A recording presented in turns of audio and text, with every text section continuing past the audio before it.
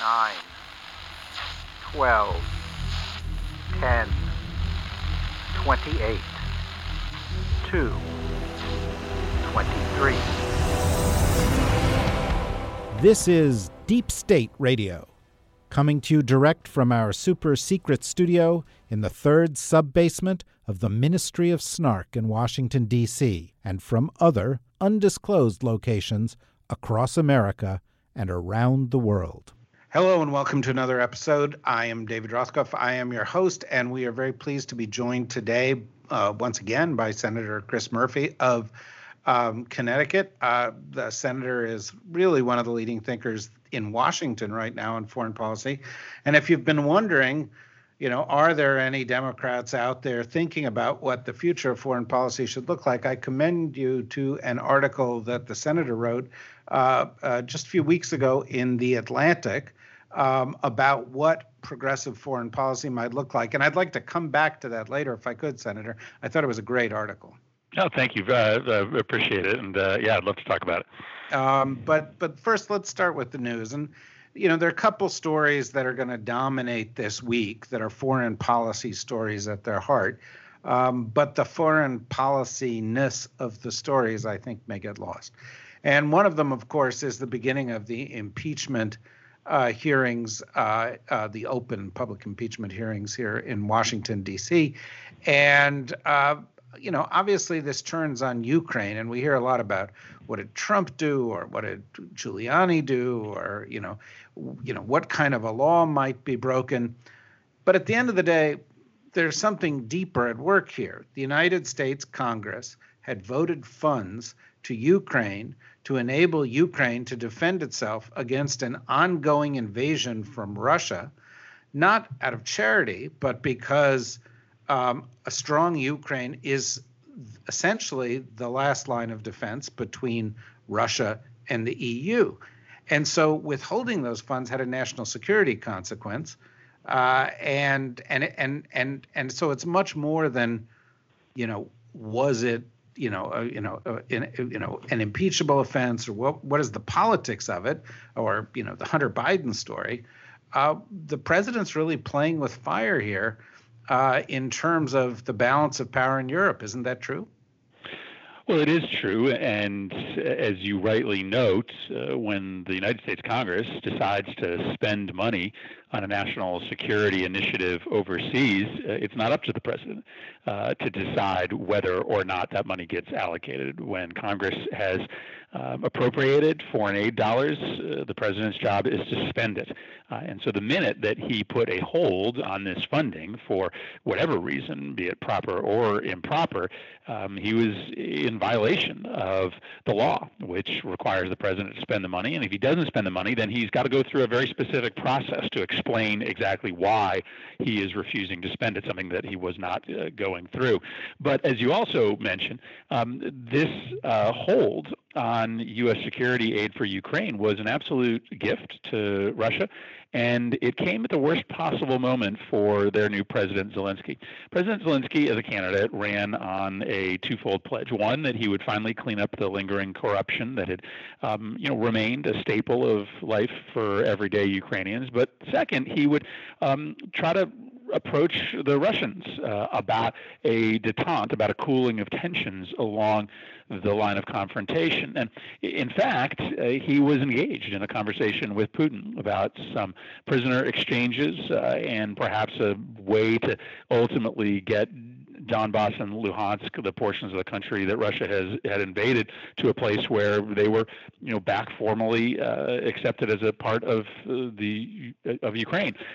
And right at this moment, when he's doing this negotiation with Putin, comes word that the United States is cutting off our security relationship with Ukraine, which of course weakens Zelensky.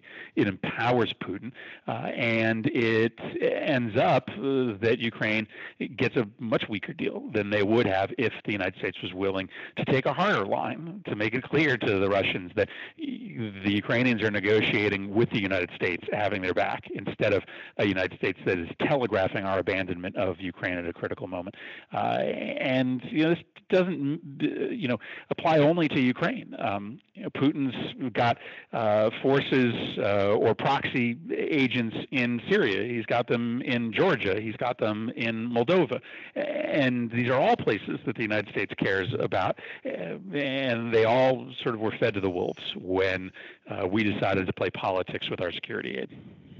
Well, I think, it's a striking as you paint that picture. We're 30 years after the fall of the Berlin Wall, 30 years after the fall of the Soviet Empire, and the Russians under Putin have systematically been reversing some of what the world was left with at the conclusion of the Soviet Union, as you talk about.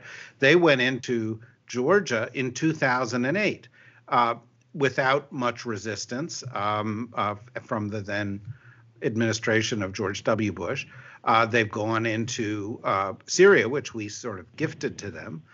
They went into Ukraine, got a little bit of pressure from the Obama administration, not as much as I think they should have perhaps.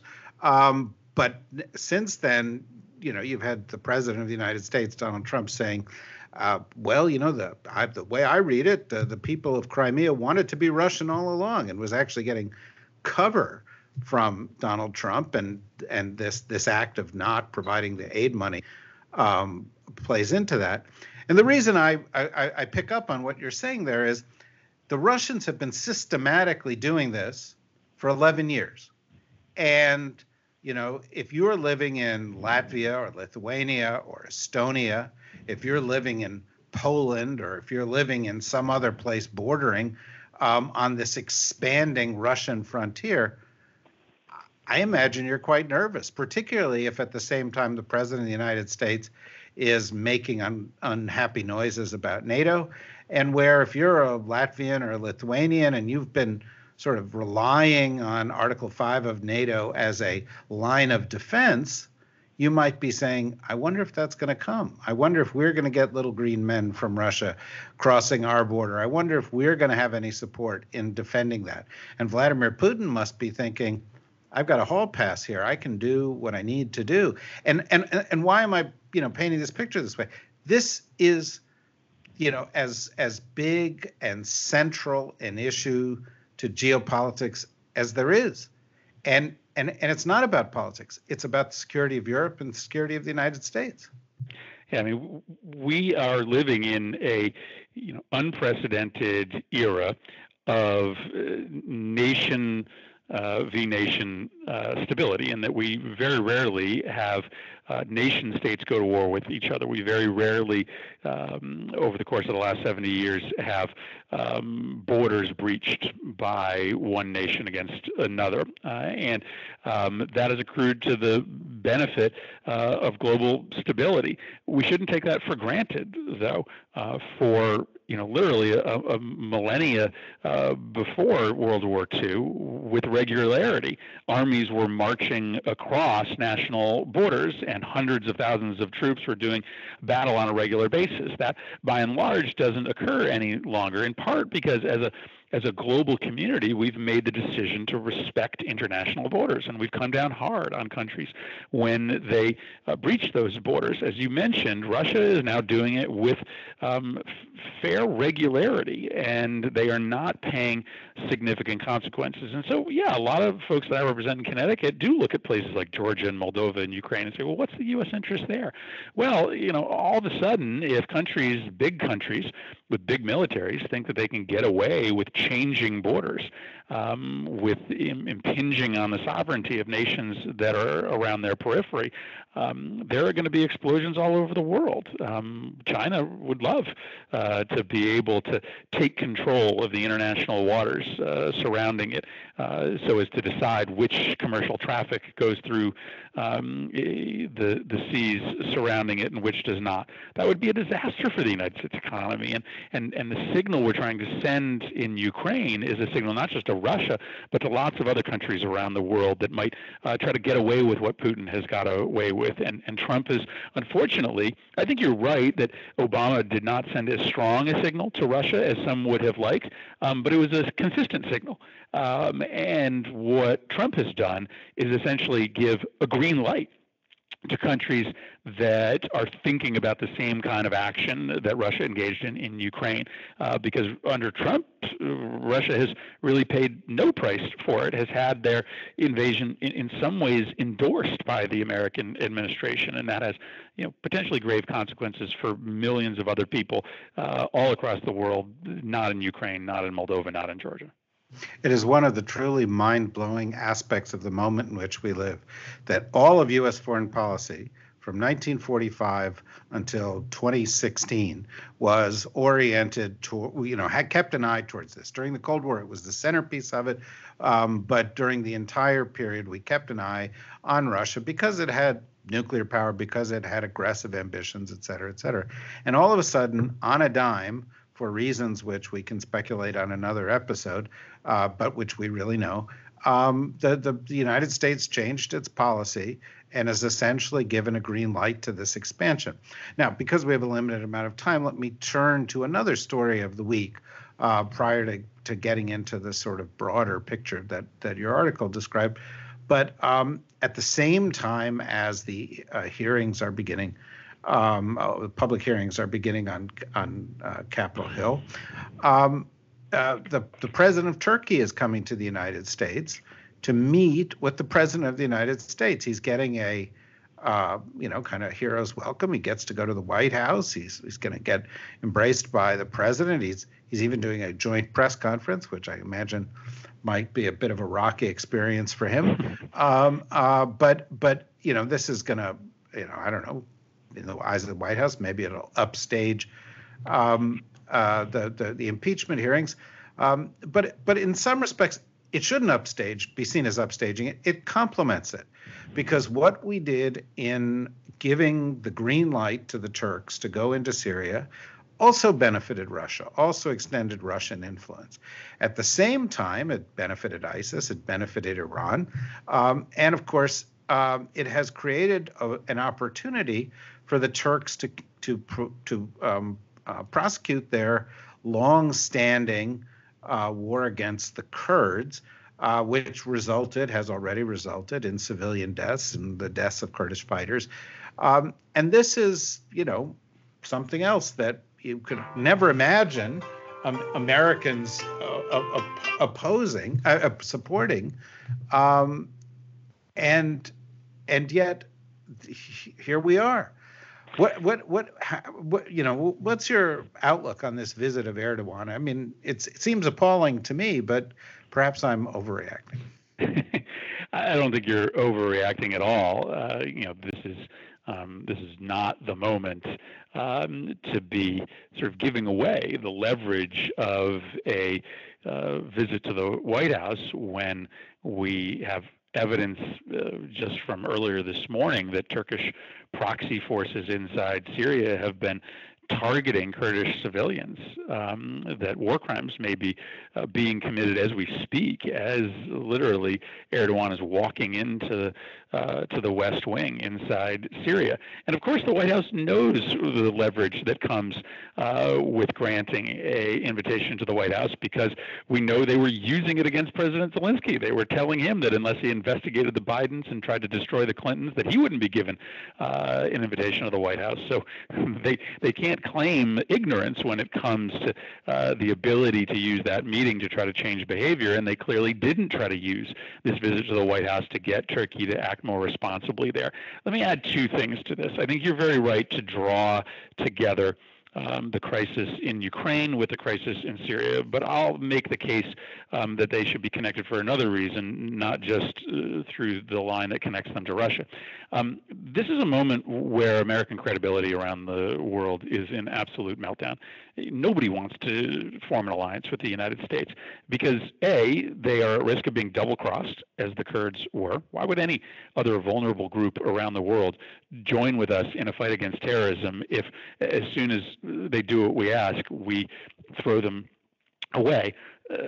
Your second fear, though, is that you're going to be dragged into American domestic politics. The president's just going to, try to get you involved in the 2020 election unless you, in order to get American support. So there's really no reason why countries should want to be allied with the United States today. And they look at both of those contexts, Syria and Ukraine, as examples why.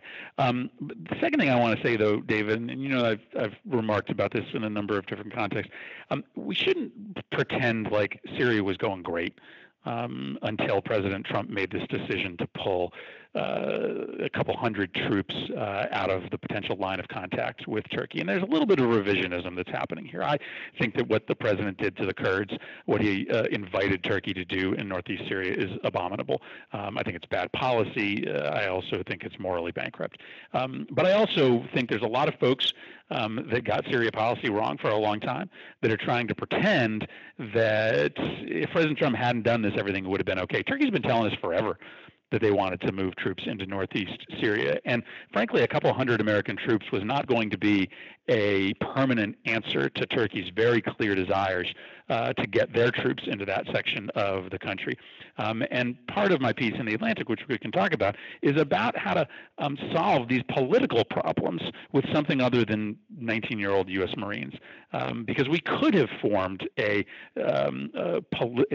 governance structure in northeast Syria that would have accommodated the Arabs and the Kurds and the Turks, but we didn't even try. And frankly, we didn't try going back to the Obama administration very hard. And so everybody's got some accounting to be had about how we got to a position where just moving a couple hundred troops from one place to another place inside Syria would result in this potential slaughter of thousands and thousands of innocent civilians. By the way, I think that it underscores your point about American credibility that the Turks have undertaken operations in Syria as they have, which are clearly going to, would jeopardize the relationship with the United States in any other circumstance. Erdogan knew he was going to the White House. He greenlit all this. And in a way, he's kind of thumbing his nose at Trump, much as he did when Trump sent him that letter a few weeks back. And, essentially it went straight into the bin. Erdogan knows that Trump is weak and needs to cast everything as a win, even if he is getting disrespected, because he saw it happen in North Korea, because he's seen it happen in China, because he's seen it happen with Russia, because he's seen it happen everywhere in the world. Trump just wants to be able to claim victory, even if he's losing. And that, of course, undermines credibility as well. Now, again, because we have a limited amount of time here, I do want to go and turn to this article that you had in The Atlantic on October 7th, which is called How to Make a Progressive Foreign Policy Actually Work. And I commend everybody to read it because, frankly, I think that the presidential campaign that's been conducted among the Democrats thus far, while stimulating in some respects and interesting from a policy perspective in some respect, has not really touched much on foreign policy. And the question of what kind of foreign policy should succeed Trump foreign policy is extremely important for all the reasons that we've just touched upon. And one of the things that I think is striking in the article, which is extremely thoughtful, and I agree with the substance of the article in almost every point, is that you do say, Barack Obama, I'm paraphrasing, but, Barack Obama was a good president. There was a lot to like in what Barack Obama did. There were some things to like in his foreign policy, but there were some areas where we can do better. And we need to build on this, and we need to go in with eyes open. And Syria and Ukraine are both places where U.S. foreign policy and engagement could have been conducted differently and should have been conducted differently and should be by an incoming president. And so, it's very rare to get that. We're almost in this era where Democrats suggesting we can do better than we did is considered sacrilege, and it's almost, it's almost always met by, but Trump is worse, and it's like, right. Okay, that's fine. But the day after Trump leaves, and the Democrats, a Democrat is in charge, you actually have to govern, and you've got to set a higher standard than that. You do in this article. Maybe you want to sort of sketch out for us what your central objective was in writing it. Yeah, well, listen, I am, like you, a little worried about the lack of discussion about national security and foreign policy that has occurred thus far in the presidential campaign, because when you become president, you have very little wiggle room to make big changes domestically without a willing Congress.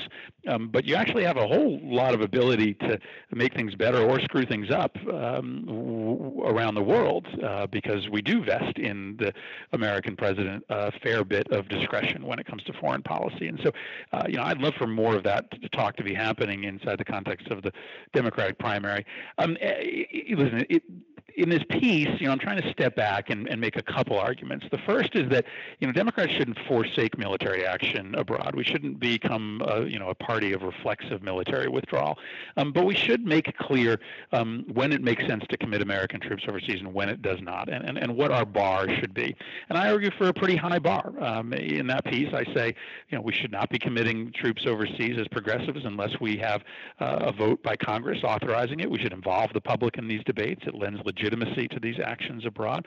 We shouldn't be trying to use troops to solve political problems overseas. We need to identify ahead of time whether it's a military problem or it's a political problem, and again, admit, especially in the Middle East, that 19 and 20-year-old soldiers end up making political problems worse more often than they make them better.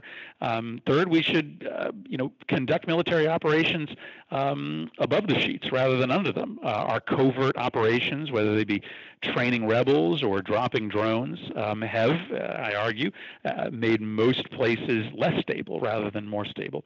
And then I go into this argument about, sort of what the threats are across the world. And by and large, they are not conventional military threats, whether it be creeping corruption or oil-rich petro-dictators, global warming, youth poverty bulges, all these big problems that we face around the world can't really be met by aircraft carriers, and yet we're spending 20 times as much money on defense and intelligence as we are on foreign aid and democracy promotion and human rights protection. And so the second half of the piece really talks about setting this next Democratic president up to succeed. And giving them capabilities that they just don't have today. In the case of Russia, and I'll leave it here, we spend $4 billion a year on additional new military hardware that we put in NATO countries in the wake of Russia's invasion of Ukraine. And I guess that's important, right? We want to make it clear that if you actually do step into a NATO country, there's going to be a consequence. But that's not really what Ukraine needs. Ukraine right now needs political help and economic help, because Russia is really trying to break Ukraine politically and economically. Russia actually doesn't want to march its army into Kyiv, and all we can do is supply military help, because that's all we have, right? If all you got is a hammer, everything looks like a nail. And so the second half of this piece is about how do we upscale our anti-corruption capacities? How do we actually help countries break their energy dependence on neighbors? What do we do about this problem where we can't get diplomats into complicated, unstable places like northeast Syria, and all we can give them is military hardware? I've got a plan to double the size of our non-military foreign policy tools, and I think if we did that, we would actually be able to stop fighting what we call asymmetric warfare, right? We say we're fighting an asymmetric war against terrorist groups and Russian interests because they've got all sorts of tools that we don't, and that's just a choice. And part of this progressive foreign policy that I think is necessary to talk about is changing those American capabilities. Well, again, in just the last 2 minutes, let me frame one last question. It seems to me that the original sin of 21st century American foreign policy is the invasion of Iraq. We go into Iraq during the George W. Bush administration. We overreach. It's a catastrophe. It does damage to the U.S. It destabilizes the Middle East. It's perhaps the most egregious mistake of modern U.S. foreign policy. And Barack Obama comes into office and he says, we can't do that again, and lays out in his first year in office some rather bold ideals about how to engage in the Middle East in his speech in Cairo, or how to move away from the threat posed by nuclear weapons in speech in Prague. But then because of the reaction to what we did in the Middle East during the Bush term, he was a little hesitant to engage in any way. We actually over-embraced, as you point out, covert engagement because it was politically easier and because it was less visible. But in places where active diplomatic engagement was difficult, or military engagement might have been required, there was some hesitance. Not in Iran. That was an exception and a successful one. Not in TPP, although that waited till the end of the administration. We were also a little bit late on the Paris Accords. But generally, there was this problem. Trump comes in and he then doubles down on disengagement, goes to the nationalist sort of walled community approach to American foreign policy, but he also starts dismantling international institutions, weakening them, unfunding programs in the UN, moving away from treaties like the INF, attacking NATO and other kinds of alliances, discrediting the whole idea of alliances, undermining diplomacy, undermining diplomats, undermining the intelligence community.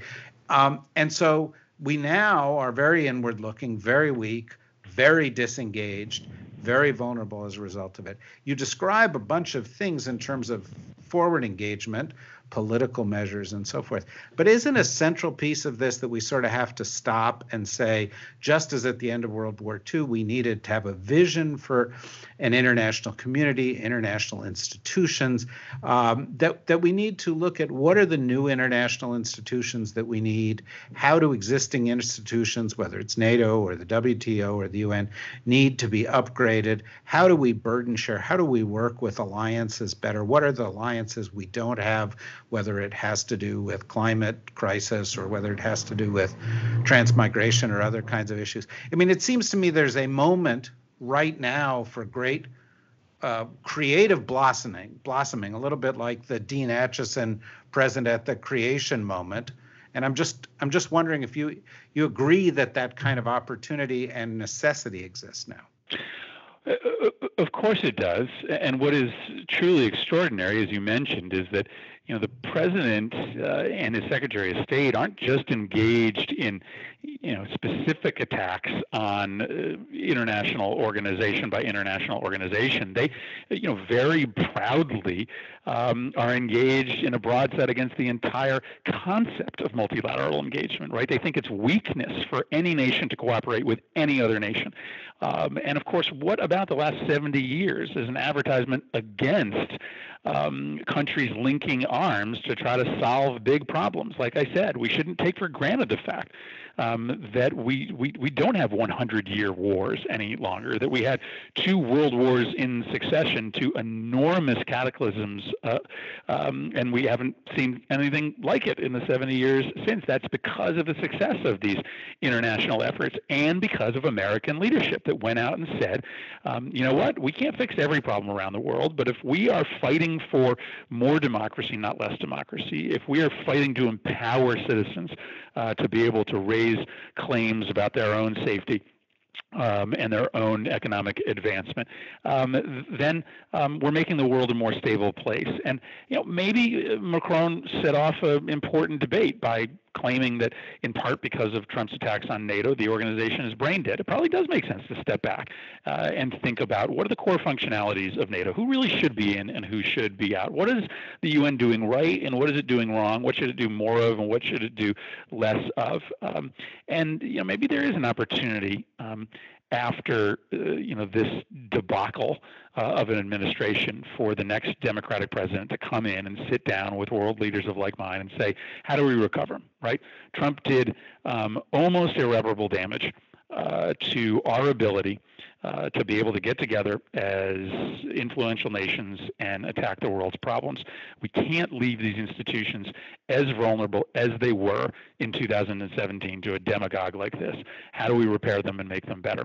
That is absolutely an opportunity. I don't cover it in my piece. I don't claim that piece is about everything that progressives should care about, but clearly at the top of the list is breathing some new life into multilateral institutions and maybe coming up with some new ones that can do even better than the ones that we have today. Well, if anybody does it, I suspect you will do it. So I'm sorry to add something else to your to-do list, the follow-up article perhaps, but I look forward to seeing it because I think it's a really important aspect of this conversation about where we might go from here if we're fortunate enough to move on to a new administration in 2021. I thank you very much for your time once again. Hope to talk to you again in the future. It's been terrific. Keep up the great work. It's very stimulating to watch and to listen to you comment on these issues. Well, David, thanks for all your great work and scholarship, and look forward to coming back again. All right. Thank you. Bye-bye. That's it for this episode of Deep State Radio. If you want more, go to thedsrnetwork.com and look at other podcasts, look at other things we've written, look at what we've got upcoming, sign up, become a member, and we look forward to having you join again later this week on the next episode of Deep State Radio and in the future. Bye-bye.